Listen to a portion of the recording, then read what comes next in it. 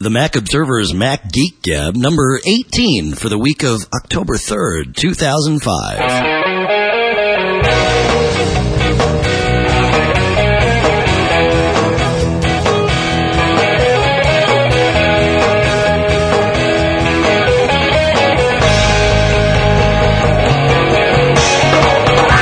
Greetings, folks, and welcome to the Mac Observer's Mac Geek Gab.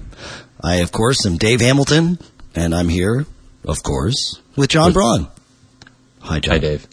We're here from the Mac Observer, like we are every week. This week I've got a cold, but, you know. But we're 18. We are. We're 18. That's right. So that means Oh, no, you can't do that when you're 18 anymore. No. You got to wait a couple when more. We were young. That's right. So, being that I had a cold, it was fortuitous that John and I had decided to let you run the show this week, and that is Whoa, hold on.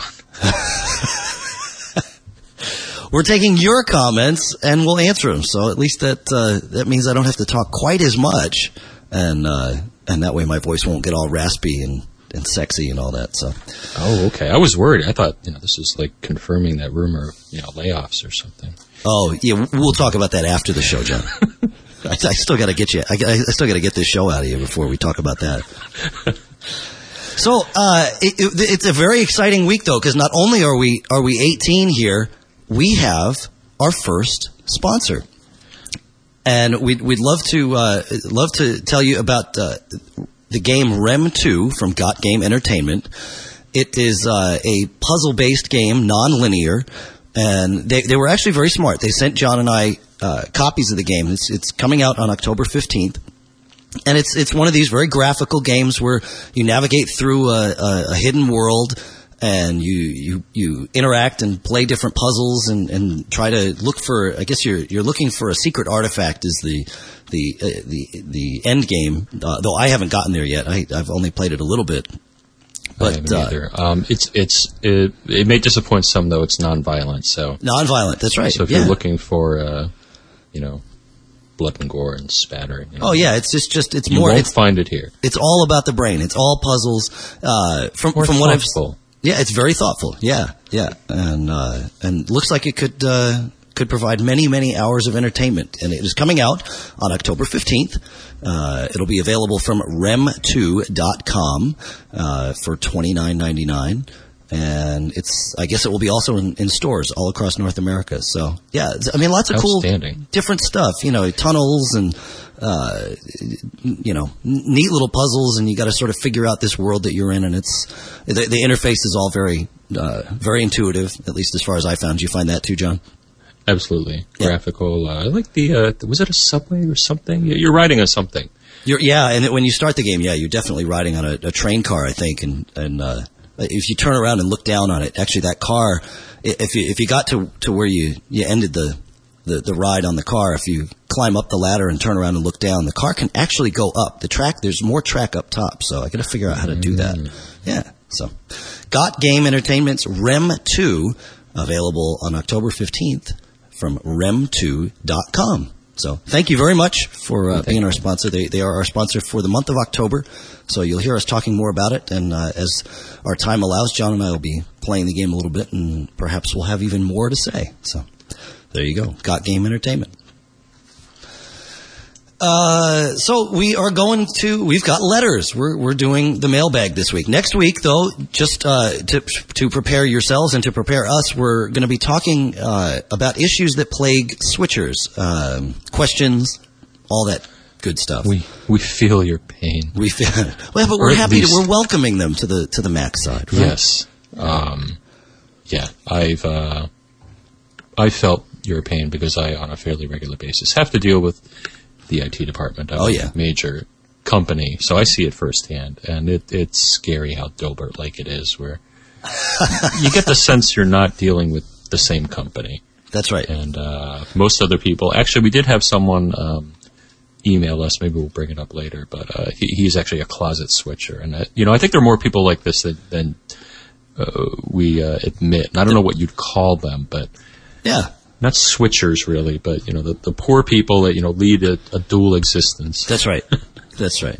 All right. So that's next week. So if you have any Switcher-related questions, do feel free. Please don't just feel free. Feel obligated to tell us. And you can, of course, email us, macgeekgab@macobserver.com, or you can call our audio comment line at 206-666-GEEK. And with that, we are going to get right into the audio comments for this week. And I'm going to try and find this first one from, I thought I had it right up in front of me here. And apparently, I think I have it. Do you? I've got it here from Mark Antoine. And here we go. It's a good one to start off with. Are you ready? Hi, John. Hi, Dave. Greetings. My name is Marc-Antoine Legault from Montreal, Quebec. I have an iBook G4 that I carry everywhere I go. Since I keep it in my school bag, it rests against my back, and this puts pressure on the screen. And if I turn it around, the books do. This makes my keyboard touch the LCD, and I noticed that it made traces on my screen that I can't seem to get rid of. I tried rubbing it with soft cloth and warm water, but to no avail. Is there anything else I could try apart from changing my screen to get rid of the marks? Thanks a lot. You guys have a great show. All right, John. Oh my! Yeah. I had that problem. Not so much with my current machine, which actually is on a repair adventure of epic proportions. That'll come in a future show. Get AppleCare. Yeah. So one thing that you can do, and I remember this when I had a Titanium, which was for my current machine. That machine, it was a nice machine. It had some design flaws, I would say, though. One was the hinges, which cracked. Mm-hmm. But the other was because the screen got so close, because they were, saying the machine was so thin, which it was. Right. Did you have a trick to get rid of that stuff? Well, the trick, I think, vigorous cleaning. Yeah. And I'm trying to think what I use. There are some things. Now, there's our pals at RadTech. Oh, yeah. Well, for the preventative measures, you can definitely get one of those very thin keyboard covers. And what it is it's the oil from your hands, right? You're typing on the keyboard, and the oils from your hands get on the keyboard, and then when you close up the PowerBook, the oils transfer, or the iBook, the oils transfer from the keyboard to the screen. So I found that I didn't need to use soap. I used, like John said, a vigorous cleaning, and maybe a couple different times of it. I wouldn't be comfortable putting soap on that screen, but maybe some of you will write in and say, "Hey, it works just fine. Don't sweat it. Don't use something with ammonia. If you're going to experiment with soap, don't use Windex. Okay, use something very mild. But no chlorine. No. Try water. Water and a dust-free cloth. And that should take care of it for you, I think. But then definitely go get one of those keyboard covers so you don't have to mess with it all the time. They're nice. Absolutely. RadTech also has something they call OmniCleans, which our buddy, is it Matt? I think it was Matt. Yeah, Matt gave me some of that. And actually, it does a really nice job of cleaning things up. I'm not sure about I haven't tried it. I'm deeply embedded. Okay. Absolutely. Okay. Yeah, I work on screen and other things, so I gather it has some sort of cleanser, and also the guys that make those radtech.us, right? And they're not a sponsor. They're not a sponsor, but have been using their products for years. Both John and I have. So, radtech.us. You ready for the next one, John? I'm ready. Okay, this is from the anonymous voicemail caller, but we'll play it anyway. Here we go. Hi, guys. Love your show. I vote for 2 30-minute deals per week. I can't get enough. Huh? No. Anyway, 2 quick questions. Do you all know of any book that would explain in simple layman's term how to use iPhoto? I'm having a problem with that. The other thing is I came from the PC to the Mac, and I bought an iBook G4 with 30 gigs of hard drive. Now I keep getting a message that my startup disk is almost full and I have to delete. I really don't know what to delete. Every time we get an update, they throw more stuff on there. So anyway, keep up the great work, and hopefully I'll be able to get an answer. Bye-bye.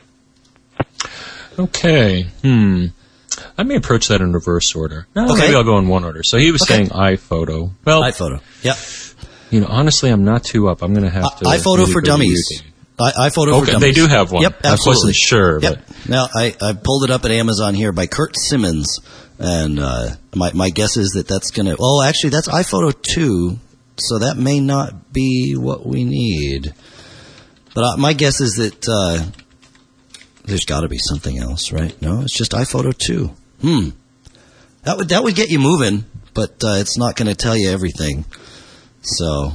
believe it or not, the online help I try sometimes, I've had mixed results. Or there's iLife 04 all-in-one desk reference for dummies.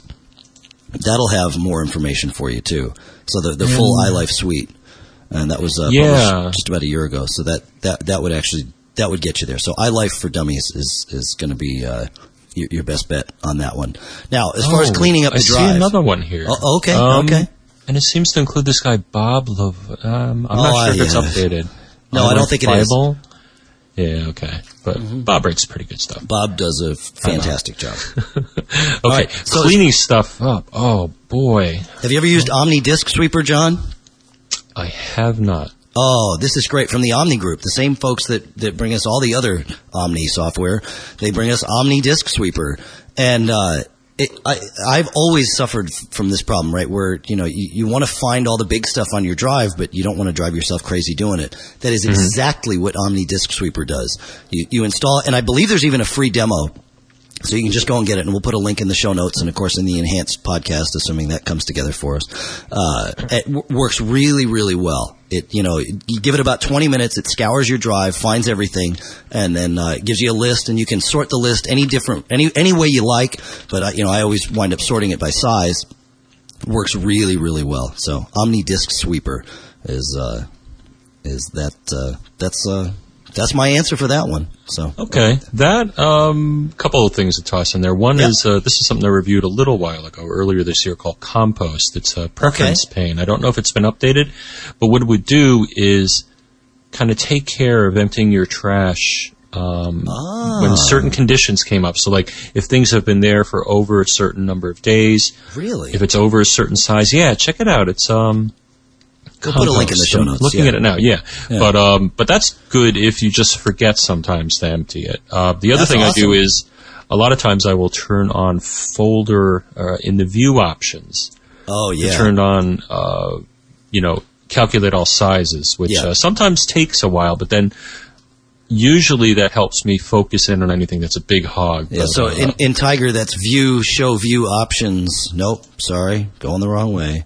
It's It is? It's show view options, is that right?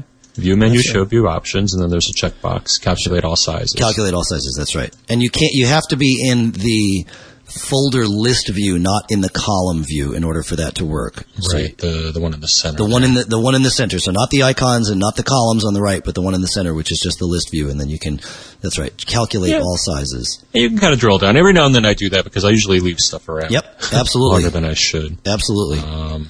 Another strategy, maybe, I actually have a folder called Archive. So I put stuff in there that I know it's just like holding on to just in case, like installs of software and stuff. So you may want to revisit, why you're keeping things. That's a good point. That's an excellent point, actually. Are we moving on? I think we're moving. We're moving. Forward. Okay. Forward. Oh, let's move backwards. It's so much more fun that way.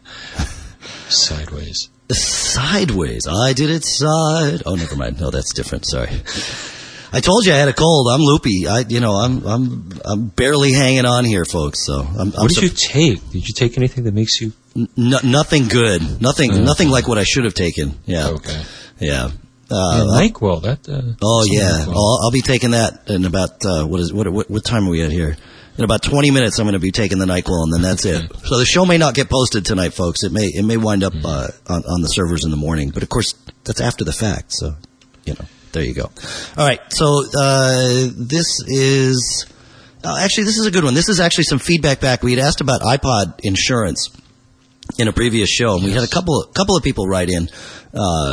Stephen Howell had actually written in about a company in the UK that offers iPod insurance, but I believe that's only for UK residents, which is fine, and we'll put a link to that in the show notes.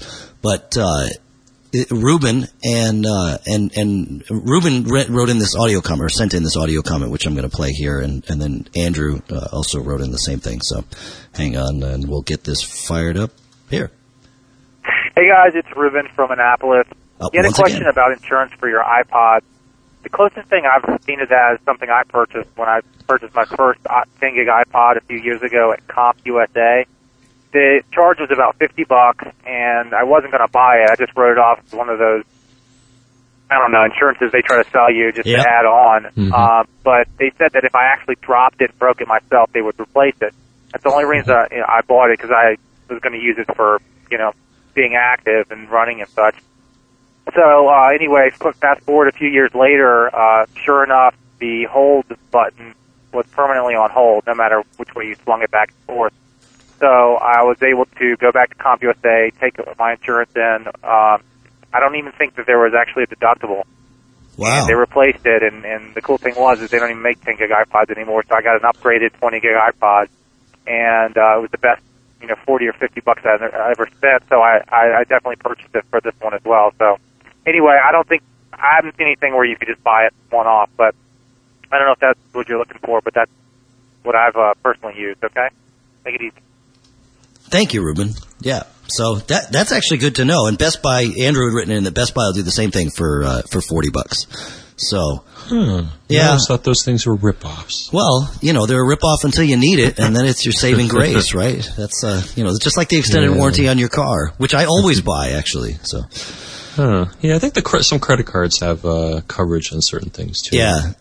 So I'd still love to find a place that offers aftermarket insurance. If I already own the iPod and I want to get it insured, I would love to be able to find a place that does that, because I really think that's a huge thing, and it could be a good business for somebody. For $40 or $50, they probably will make out a little bit. So Yeah, I mean, here in TMO Towers, if something breaks, we just pick up the red phone and it gets taken care of. It gets taken. Yeah, the garbage guys come and it goes away, and that's the end of it, right? It just ships it off to Basura. Oh wait, no, that's not that. Never mind. Anyway, well, John, you've got some email comments that came in that you're gonna read for us tonight. Would you take one? Oh, I can do that. All right. So let's see. Which one do we have here? Pick one. Soon. Gary. How about the one from Gary? Okay. Yeah, I don't know if we have an answer for this, but I think it's worth talking about. But hi, Dave, and I see it, John. Well, big fan of the show, listens all the time. The question, basically, we were talking about FireWire 400 drives. He mentions that he bought a larger 500 gig external. Ooh, that could be part of the problem. Right. Okay. 500 gig external and uses the FireWire 800, but it doesn't power it. If he uses the 400, it will. Oh, okay. So, he's not getting the juice. What his question is he wants to have a drive that the computer powers. And my experience has been that there's very few of the full height drives, full size, 3.5 inch drives that the computer will power. But most of the self-powered drives, self-powered being the computer provides power over the bus, most of those that I've found have been laptop-sized drives. So I've never seen a full-size drive that gets bus power, because I don't think the FireWire bus provides enough power to spin one of those. Yeah, I was poking around. It wasn't easy. I found one reference to something along the lines of 45 watts total maximum potential power, or something like that, which... No kidding. I had no idea that the FireWire bus could provide that much. Well, I think it was a theory. Yeah, I was like, that seems like quite a bit. That is quite a bit, drives draw that much. A couple watts, maybe. What do you think? What is it? Usually, yeah. I mean, I don't know. To be honest with you, I don't know. Maybe somebody can write in and tell us what the maximum is on a FireWire bus. And if there's a difference between the 400 and 800, because that would be a good thing to know. Like I said, I've never seen anything but a laptop-sized drive that's self-powered. Mm-hmm. And if you've got a laptop and you're traveling with a drive, it is nice, like John was saying a couple weeks ago, it is nice to have a self-powered drive that you just plug in one cable and you're done. So that's that. All right. Let's see. Oh, yeah, we had... Oh, got to stay closer to the mic here. I told you, I'm not thinking tonight. Who's over there, Mike? Mike, yeah, he's standing here. He's making sure everything's good. So, Baco Benton wrote in and said that he's been using iDisk and Backup for 2 years now and has been looking forward to each update. And this, of course, is in reference to the Backup 3 and .Mac upgrade that we mentioned a couple weeks ago. I immediately began using the new plans. I backed up to an external drive for daily incremental and to DVD monthly. I was watching my daily incremental backups and wondered why my home folder backup plan was growing so much each day. I did some digging around and found a nice trick I thought you might want to pass along.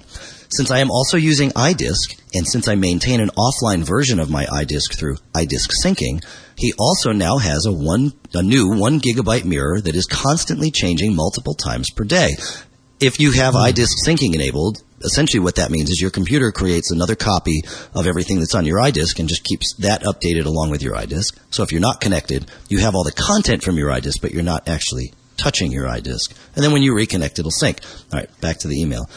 So if you keep the backup plan as it stands, you will back up the mirror each and every day. Even though it may never really change, it is constantly syncing, so it appears to change. If you modify the plan to exclude one single folder, it works exactly the way you want to. So he was finding that, of course, his backups were backing up this monster iDisk image and causing him all sorts of problems. So he went into his...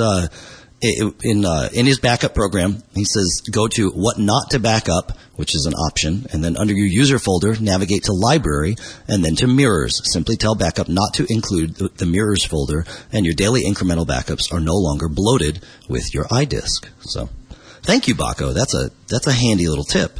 And I never would have thought of that.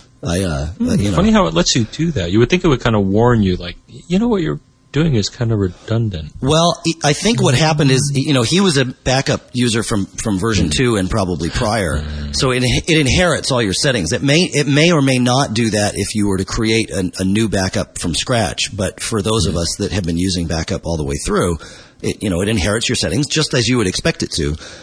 And he wasn't seeing a problem with it because his iDisk was much smaller before, but now that his iDisk is a gig, it's growing a lot faster. So I see. Yeah, I tried Backup 3. It's it's trying to get it to back up the whole drive. It's not really geared towards that, but then that's not really a problem because what do you really need to back up? So I like the way it comes up and has a bunch of canned profiles already. Backup plans, I guess. And like I said a couple weeks ago, I just love the fact that it now allows you to use multiple computers with a single .Mac account, so I can back up documents from various different sources and pop them all up there. So. Mm-hmm. Okay, another one. Yeah, we'll go with Max and his audio comment here. Are you ready? Ready. Okay. Hi guys, this is Max calling from Minnesota, and I got a question for you. I've got an iMac G5. I got it back in January, and I love the thing to death. But the problem I'm having with it is, and it's actually gotten better. I don't know what I did, but it's gotten a little bit better. But that the CPU usage is just running up high. I'm not talking, pegged out to 100%, but it'll be running up around 30, 40, 50, 60, 70% all the time. Most guys need to open up their activity monitors to find this out, but I'm guessing because they had to cram the G5 into this little iMac, and as we all know, the G5 gets very hot, that, there's the fans in there that run along with the speed of the processor. So when that processor starts getting up around 50%, I know it because I start hearing this hum coming out of the back of my computer. And, if it gets up around 80, 90%, it sounds like somebody started up a snowblower in there. And so my question is, what ways can I just bring that idling speed down? Because, I take advantage of the fact that I have a G5 and I just keep all my programs running. And when I go into the activity monitor, it's that it's not too much of my user that's being used. It's not too much user processes, but just a lot of system processes running anywhere from the 10 to 20, 30% anywhere in there, which is just keeping that processor running all the time.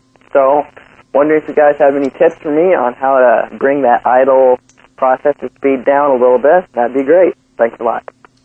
All right, Max. Well, it's odd that you would have your kernel process and all of that stuff taking up as much of the CPU at idle time.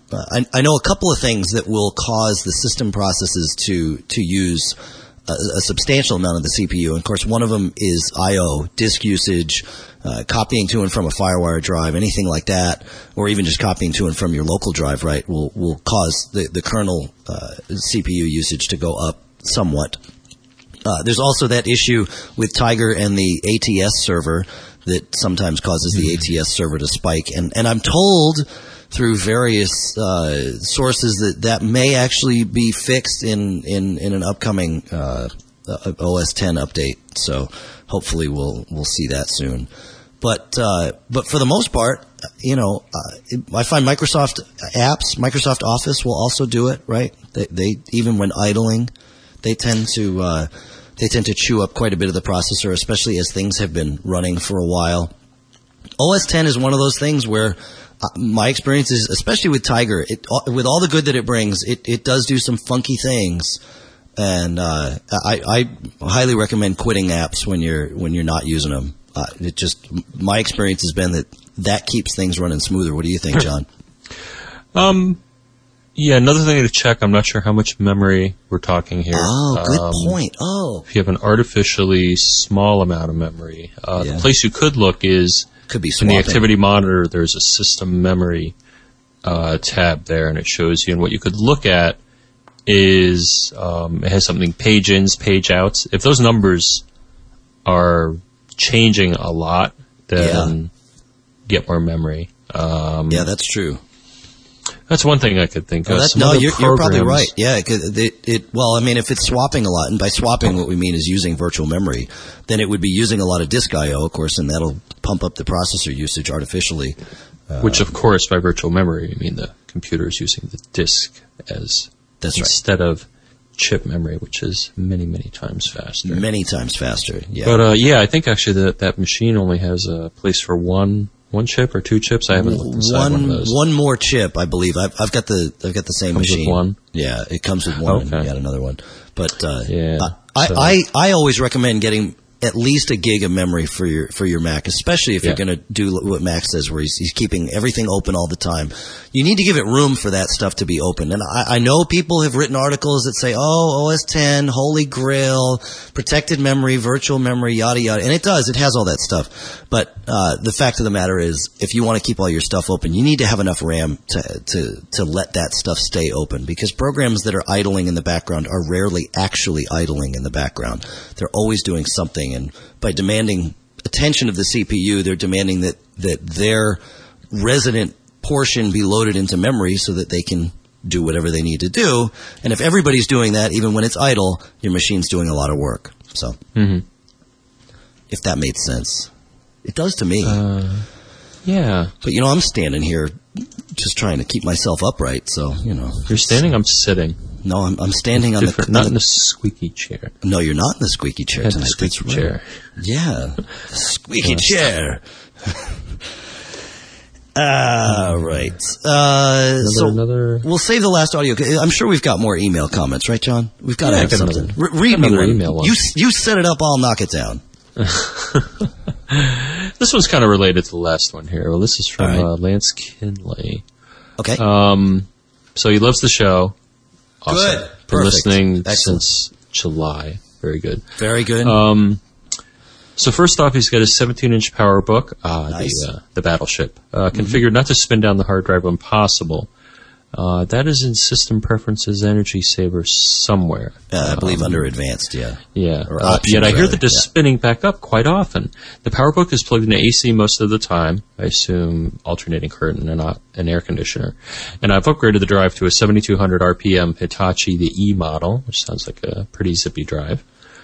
Designed for heavy duty cycles. Why is it Why is it powering down the drive? I think is what he's saying. No, I don't see the settings for this anywhere else. Powering down the drive? That's what he's asking. He's told it to not turn the hard drive off, and yet it still is. I see, and it's spinning anyway. So I know of an option for him here. There's a little program if you're willing to go to the command line, and if you're not, well, set aside your unwillingness for the moment. Head to the command line and run a program called PMSET, PMSET. That is the command line interface to all of the little options available. And you can see there's different things for when you're on a power adapter versus when you're on battery. And of course that's mirrored in the energy saver settings, but there are times when it simply gets out of sync. I've seen it on my PowerBooks in the past. One thing that you can also do is the PRAM reset. So restart the machine, Command Option PR, and doing that will kind of refresh all that stuff out. And the parameter RAM, yes. Yep. And then there's also the open firmware, right, where you go to Command Option OF as the machine is booting. Yes.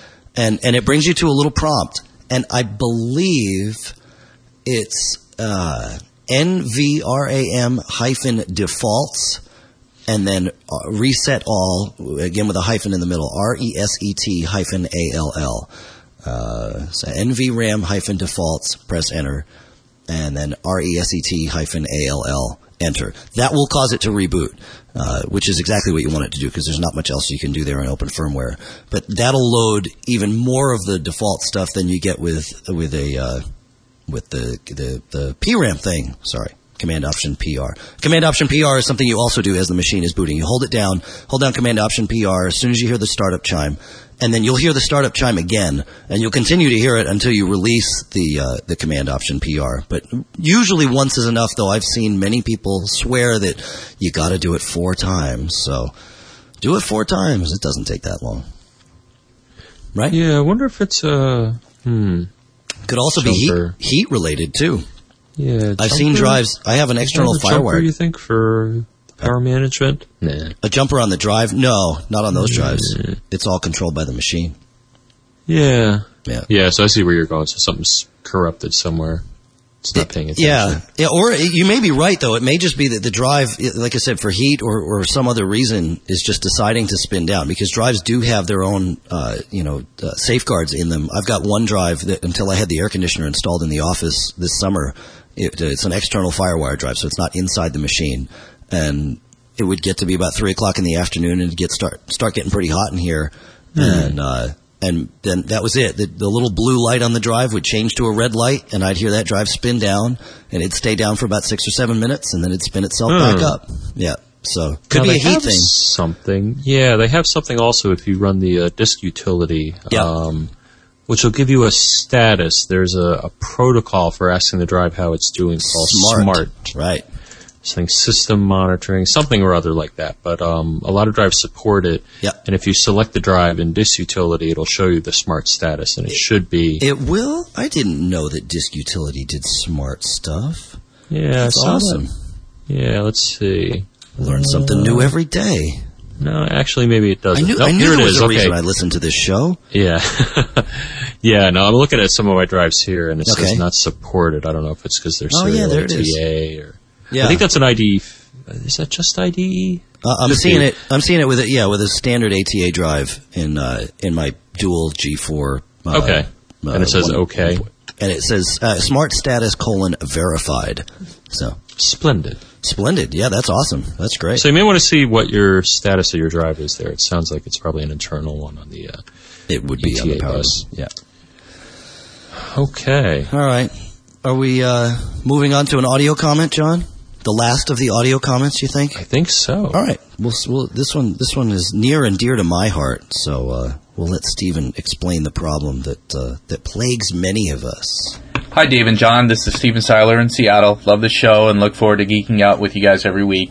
I have a question about iChat 3. Sometime since I've upgraded to Tiger, I've had lots of difficulty connecting to my buddies to do audio and video chat. They've also had problems as well. I get lots of errors that say I do not respond or they do not respond, and sometimes it says there's no bandwidth, even though we're all on high-speed connections. Oddly enough, I've been able to connect to the Apple Test Buddy. I was on with AppleCare, and we were able to connect audio and video.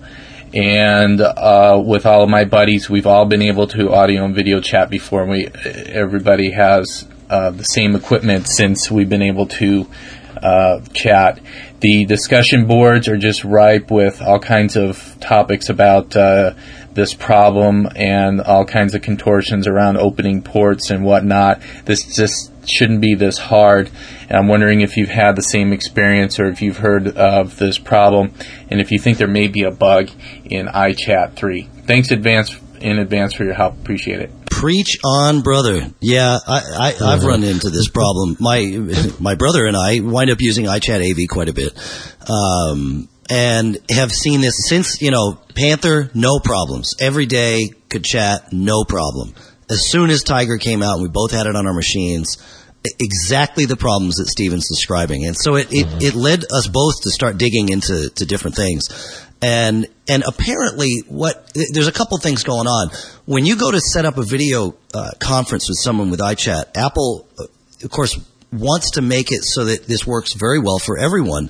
And with people behind various firewalls, if you've got a router that effectively acts as a firewall, and it certainly does some weird NAT routing and that sort of thing. So what they've done is they have an intermediary server that you both connect to, and then that sort of sets up the chat for you both, and then you connect. I think that this problem may be related to that server. And because my brother and I have been through many machinations with this, and there's times when we'll have no ports forwarded, everything is just default on our routers, and we've tried it with different routers. I think right now we're both using the Linksys WRT54G, which is their wireless router, which is the one you have. But piece of hardware. I was also having this problem when I was using a Linux machine and having G Shield. I had two Ethernet cards in my Linux machine and was running G Shield, which is an open source firewall kind of management utility, and was having exactly the same problem with that. It didn't change when I moved to the Linksys router. The only thing that we've found that sometimes solves it is by putting one of us in what they call the DMZ. And I don't believe Apple's airport router supports this, but a lot of routers do. And what DMZ does is you log into your router of choice, and you tell it, okay, this machine at internal address, whatever, and you look into your system preferences under Ethernet to find out your local, the address of your machine. And you say, okay, this machine is in the DMZ. And what that means is normally if, a query comes in from the outside world, your router looks at it and says, okay, who asked for something from this? And if the answer is nobody did, it simply ignores it, which is great. It basically acts as a, kind of a very rudimentary firewall in that regard. Well, if you put it in what they call the DMZ, or the demilitarized zone, you take one of your computers and you say to the router, look, if something comes in that you don't know what to do with, don't worry about it. Pass it through to this machine, and I'll take all responsibility for it. And by putting one of the machines in the DMZ, it often gets past this problem, but not always. Even then, we found you got to quit iChat and come back into iChat, or sometimes even restart your Mac. Restarting the router often has very little to do with it. So I think there's something with that server that Apple uses to sort of be the mediator, if you will, of those connections. Yeah. It always works during Macworld. Well, I get it. Does it? Yeah, right. Oh, for Steve, you mean? Yes. I was going to say, not for me. Yeah, I've had the same problem too. And sometimes I think also ISPs sometimes get kind of cranky if there's too much bandwidth on certain ports. So. Yeah, I guess they can. I mean, iChat doesn't use a whole lot of bandwidth, even for video chat. We find that even to do 30 frames a second, we're doing, maybe 50 or 60K. It's not like it's soaking up one direction or another. So, yeah. So, yep. So that's that. So that's if anyone has any more insight into that, I'm sure we all would appreciate hearing about it, and we'll happily share it on the show. But that's been my experience, is that there's times when it just works, and 2 hours later it doesn't work.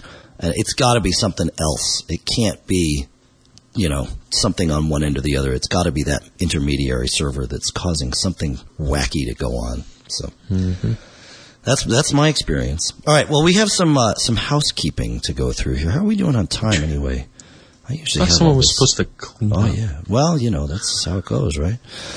So let's get the little vamp going here, right? Don't I have that going? What? We got to get that going, right? We'll bring it down a little bit for him.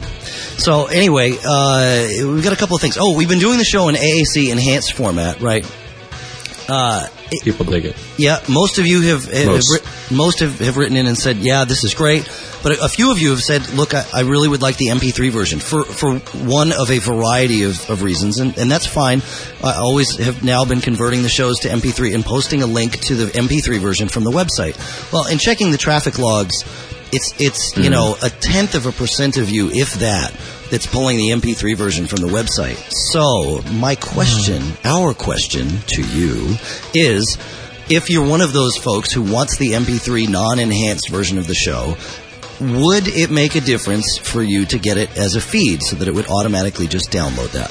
Because that's something we could do. I mean, it would take a little bit of work on the back end because we have all these feeds automated and makes life really easy for us. But I'd be happy to spend the time to write a new feed generator just for you. So let me know. It's all about you. It is, yeah. Let's see. Is there anything else? Next week, of course, is the Switchers, right? So, and if you have any Switcher-related questions, please let us know. We still have Gmail invites, so if you'd like one, let us know. We're happy to send them out. They keep giving them to us. We keep giving them to you. Send in audio comments to macgeekgab@macobserver.com or phone them in, 206-666-GEEK. That's 206-666-4335. It is the beginning of a new month, John. Vote. Yes, they must vote. Head over to Podcast Alley. We'll give you a link. There'll be one right here in the podcast while you're seeing this, or while you're listening to this, rather. Vote for us. They do a lot of stuff with the Podcast Alley Top 10, and you folks put us in there last month for a little while. We'd love for you to do it again, and so please head over and vote for all your favorite podcasts. Don't just vote for us, but remember, what's the thing you like to say, John? A vote for us is a vote for the man. But can I say that? You said it. Thanks for listening, folks. We really appreciate it. We'll see you next week. Well, we won't see you. You'll hear from us. Send in your comments. Thanks. Good. I promise to be more awake next week. I hope. Because I can't take this cold any longer. It's pretty sick of you.